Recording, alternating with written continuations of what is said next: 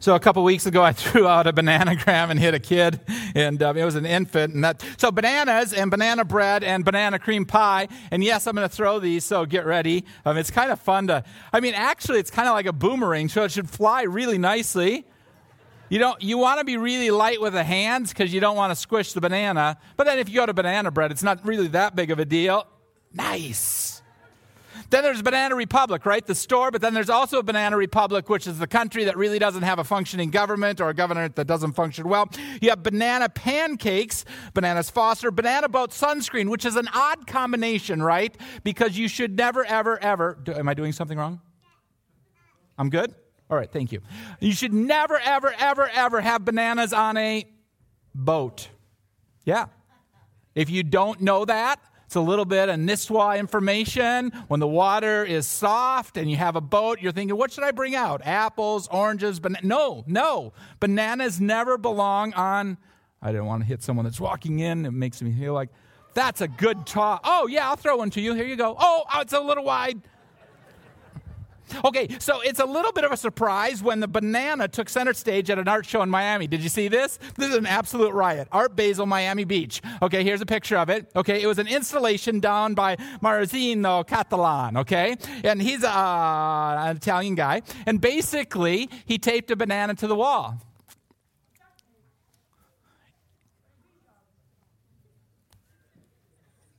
The price tag? $120,000.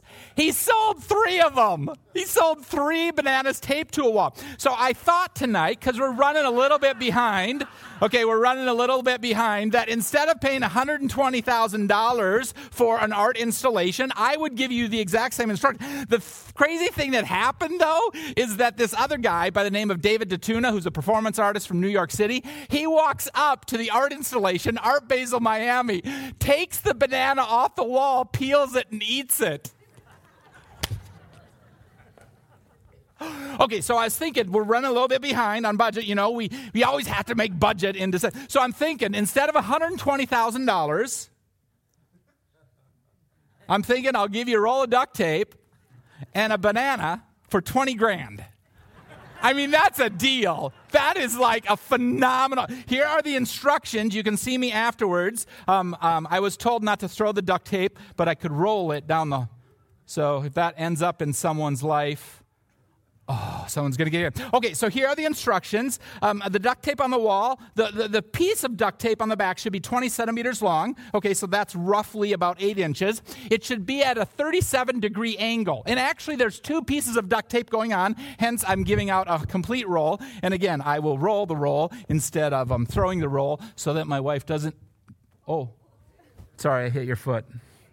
That's probably a good idea that I didn't throw it because it's a little more math. Okay, so there's 2 pieces of duct tape. There's a duct tape on the back, and then there's a piece of duct tape around the banana itself, and then you actually glue the banana with the duct tape onto the duct tape piece on the wall. And the advice that Mr. Catalan has is that you should replace the banana every 7 to 10 days. Or your artwork will become a living sculpture. There's a challenge of Christmas, okay? There's a challenge of Christmas. If you're interested in the $20,000 package, if you buy volume discount, I will even cut you a deal, okay? We're just a little bit of a... There's a challenge of Christmas, right? Okay, the Wall Street Journal seized upon it, okay? And the challenge of Christmas, according to the Wall Street Journal article, is that you come home to your parents. That's not a problem that I face anymore, but you come home to your parents, and they immediately want you to go to church with them. And the article was like, this is just one of those crazy things. The expectations of going home for the holidays, expectations of parents, traditions that no longer seem relevant, maybe the natural challenge when religion and politics get aligned and things get really weird, right? And so the Wall Street Journal has some advice to give, both to you parents who have your children home and adult children. Parents, please keep your expectations in check. Invite your adult child to the service. Thank you for making it tonight. But don't assume that they will go, okay? It's okay. Don't take rejection personally, okay? You're big boys and girls, or as a commentary on how well you raised or didn't raise your child. Be flexible because at midnight, or in our case, a 10 p.m. service, might no longer work when an adult child has young children. And please don't nag. And that's just kind of one of those universal things as a parent with adult children. Don't nag us. It really doesn't work. Don't try to guilt us. Don't try to play these manipulative games that we're wont to do that your parents did to you. Adult children, here's the really great advice. Don't take the request to attend church personally. Well, why not? I mean, why wouldn't you? You're invited personally by your parents. Realize your parents have beliefs they want to share. Number 2, if going to church at Christmas means more to your parents than not going means to you, then go and enjoy whatever aspects of the service you can. Maybe a banana that gets thrown out. That actually wasn't in the article. If you feel strongly about not going, calmly explain that you respect their values and beliefs and that you haven't abandoned those values even if you don't go. And then the last one is the best one. If you don't go, offer to cook or set the table or do some other helpful task while they are at church. I love the last one. It's like there's a penalty for not going to church, which is closely related to a penalty for going to church, okay? So, penalty for not going to church. Oh, you don't want to go to church with me? Then here's more work for you to do. It also works the other way around. Have you ever encountered this? A parent will say to a child that they're punishing or something like this, they'll say, you're grounded. In addition to being grounded, you have to go to church for the next 8 weeks in a row. And I think, great, weaponized church. Good job. Effective parenting. Good job for you. I'm being sarcastic. But the experience can almost become comical, right? We even create names for ourselves when we embrace a Christmas and Easter version of church attendance. And if I can challenge you, why would we be so proud of a casual relationship with Jesus Christ? Now, I get that organized religion can be quite tedious. In fact, it's quite tedious for me.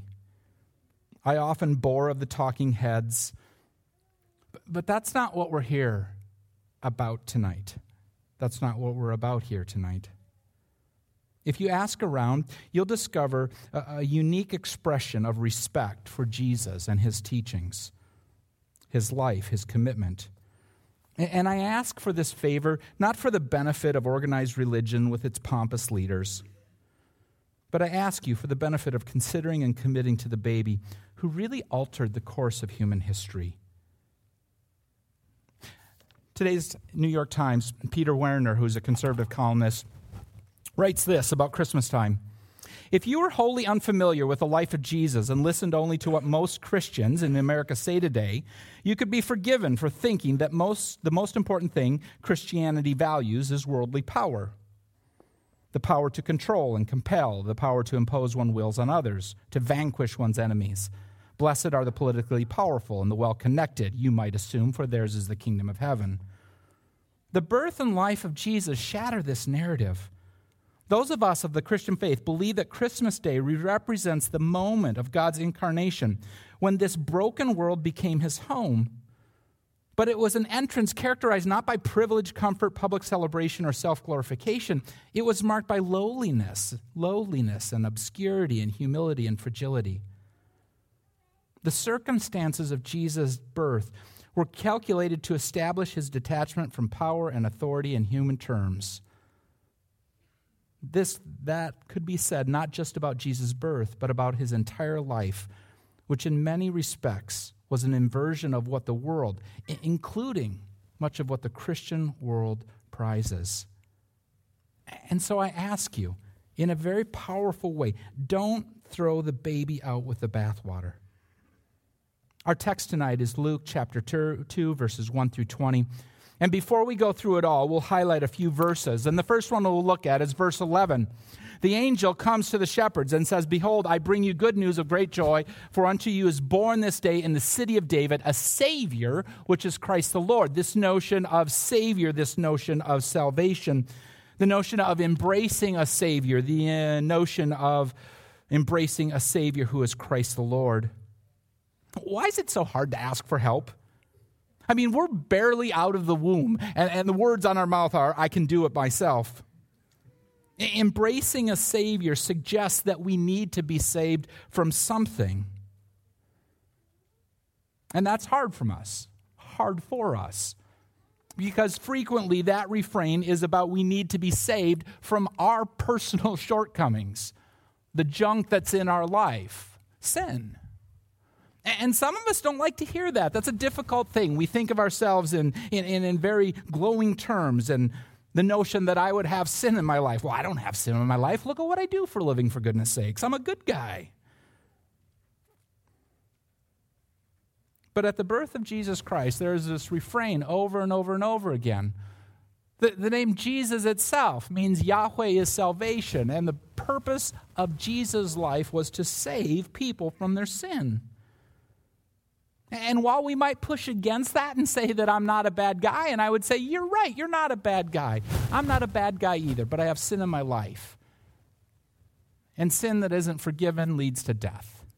And Jesus says, I can take care of that problem. It's hard for us to be challenged by this reality, but wouldn't you rather know? Wouldn't you rather know that something is not quite right and that there's a solution for the problem? I challenge you to move beyond it being so hard. It's so hard for us to acknowledge the need for something larger than ourselves. The simple reality that we need a Savior. And that Savior came as a baby. The second verse is verse 14, and it's this notion of embracing peace. I bring you good news of great joy. For unto you is born this day in the city of David a Savior, which is Christ the Lord, and this will be a sign to you. You'll find the babe wrapped in swaddling clothes and lying in a manger. And suddenly with the angel there was a multitude of heavenly hosts praising and saying, Glory to God on highest, and on earth peace with those with whom he is pleased. And the text seems to suggest you can tell the authentic activity of God in someone's life based on the amount of peace that they have. That peace and the favor of God are correlated. That the promise is peace when we are operating within the very best that God has for us. Now, I'd be the first to say that this doesn't mean that life will always be easy. And it certainly doesn't mean that life around us will always have peace. In this day, even a casual observer finds little peace in the headlines. But the promise of peace is the peace for those with whom God is pleased. And it is a very unique thing, a very mystical thing. And I don't always pretend to have it. But when I do possess it, when it is present in my life, it is this combination, right? This combination of confidence without arrogance, security without force, a strong sense of self without selfishness. It's a singular sense of everything pulling in a direction for the enhancement of God's reputation. It's being totally confident of a relationship without taking it for granted. But it goes beyond this, because while good thinking helps faith, faith is more than good thinking. And while thinking about faith and describing it as one thing, there is also this mystical supernatural component to peace, to a relationship with Jesus, with the Father, and with the Spirit. And at some point, it is beyond description. And you might think, how cute. You're asking me to say yes to something I can't fully explain. And I'd be guilty. I can't. But is it such a big stretch to take a step, to take this chance? I've watched people burn through hundreds of dollars of pull tabs, leaving a pile on the bar, walking away with nothing. And I scratch my head and I'm like, why in the world would you do that? I mean, if it's entertainment, fine, I get it. But really, you think that's a long-term career move? That's going to work for you? No, it's not. And for those of you that are into charitable gambling, thinking that it does a lot of good, great. I'm sorry, I offended. Please forgive me.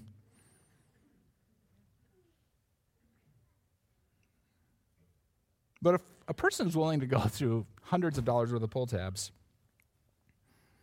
kind of think there's something inside of them that's looking for something else.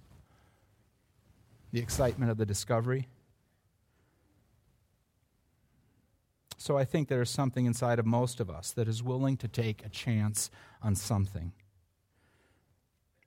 And the something that I'm asking you to take a chance on is Jesus. Not the political headlines, not the religious headlines, not the talking heads, not the people pursuing power. The life, the teaching, the example of the Christ child. The final verse is verse 19. So the shepherds take off. They get to Bethlehem. And they see Mary and Joseph and the baby lying in the manger. I think it was just the baby that was actually lying in the manger. I think Mary and Joseph were off to the side. But at any rate, they tell what was told them. That this is a Savior, that this is Christ the Lord. And the text tells us that Mary treasured these things, that she pondered them in her heart. A couple weeks ago, we talked about the reality of Mary's existence in the first century and the mystery that it is to be a young mother, the mystery that it is to be a woman. And while the text doesn't necessarily spell this out, I think the treasuring, the pondering was one of those things of, okay, I wonder what this child will become. I wonder what will happen down the road. I wonder how this is all going to flesh its way out. How this incarnation will really take root in the first century. I think Mary wondered, what does the future hold? And I think that's something that we all wonder from time to time. How will your life change in the next year? A while ago, there used to be this place in Aiken, Minnesota called Ziski's.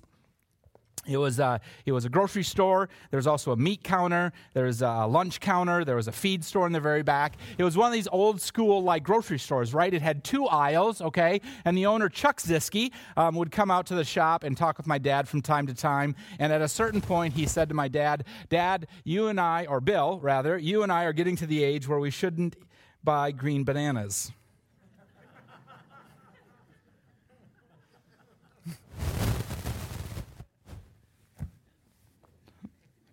I just love that one. Would anyone like some duct tape and a banana? 15,000. 15.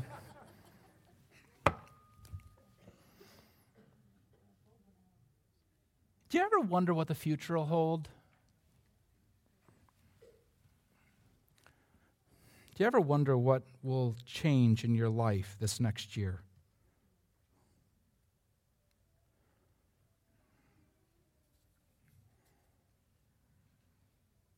Repeatedly, the Bible affirms this notion of the present, of taking advantage of what is right before us.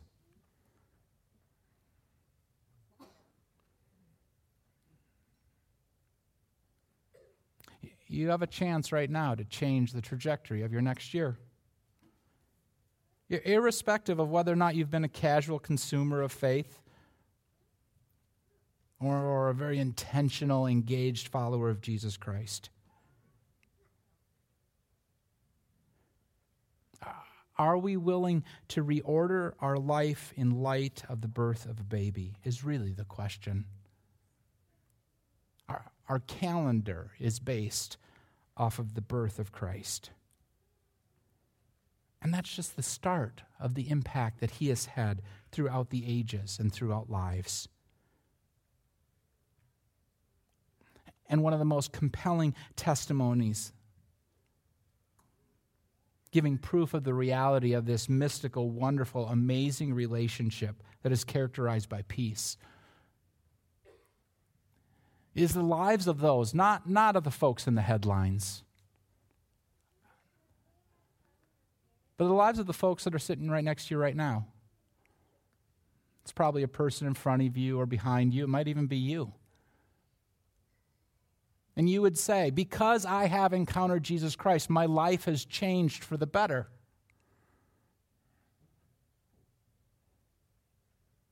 The ability of Christ to move beyond politics, to move beyond talking heads, stuffed shirts, into my heart and to yours.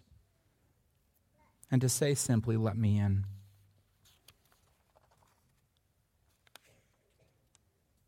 Peter concludes his article. No one thought it would start this way. An infant placed in a manger in a troubled corner of a troubled world. You would have thought he would be among the most inconsequential individuals ever. You would have been wrong. In those days, a decree went out from Caesar Augustus that all the world should be registered. This was the first registration when Quirinius was governor of Syria. And all went to be registered, each to his own town. And Joseph went up from Nazareth, from Galilee, from the town of Nazareth, to Judea, to the city of David, which is called Bethlehem, because he was the house and lineage of David, to be registered with his betrothed, Mary, who was with child. And while they were there, the time came for her to give birth. And she gave birth to her firstborn son, and wrapped him in swaddling clothes and placed him in a manger because there was no room in the inn. In the same region, there were shepherds keeping watch over their flocks by night. And an angel of the Lord appeared to them, and the glory of the Lord shone around them, and they were filled with great fear. And the angel said, "Fear not, for behold, I bring you good tidings of great joy." Good news of great joy that will be for all people.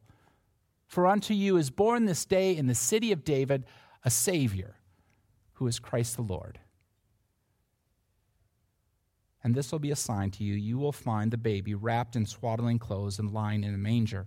And suddenly with the angel there was a multitude of heavenly hosts, praising God and saying, "Glory to God in the highest, and on earth peace with those with whom he is pleased." And when the angels left them and went back into heaven, the shepherds said, "Let us go to Bethlehem and see this thing that has been told us, that the Lord has made known to us." And they went with haste, and they found Mary and Joseph and the baby lying in a manger. And when they had seen it, they made known the saying that had been told them concerning the child. And all who heard the shepherds wondered at the things that they told them.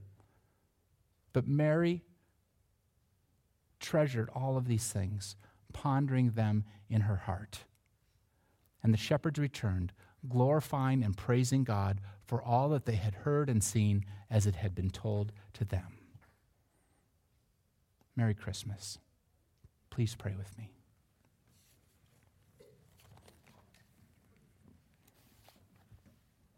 Father, we come to you to bear witness to the singular event that changed human history. The second person of the Trinity, the Word becoming flesh, the Son becoming a baby that we call Jesus, because he would save his people from their sins. Father, let us enjoy this Christmas season with our family and with our friends, but let us be drawn to this notion of doing our lives in light of the fact of this baby, of recognizing him as Savior, of reordering our lives in light of this birth. Father, allow your Spirit to do in our lives what only you can do. It is in Jesus' name that we pray. Amen.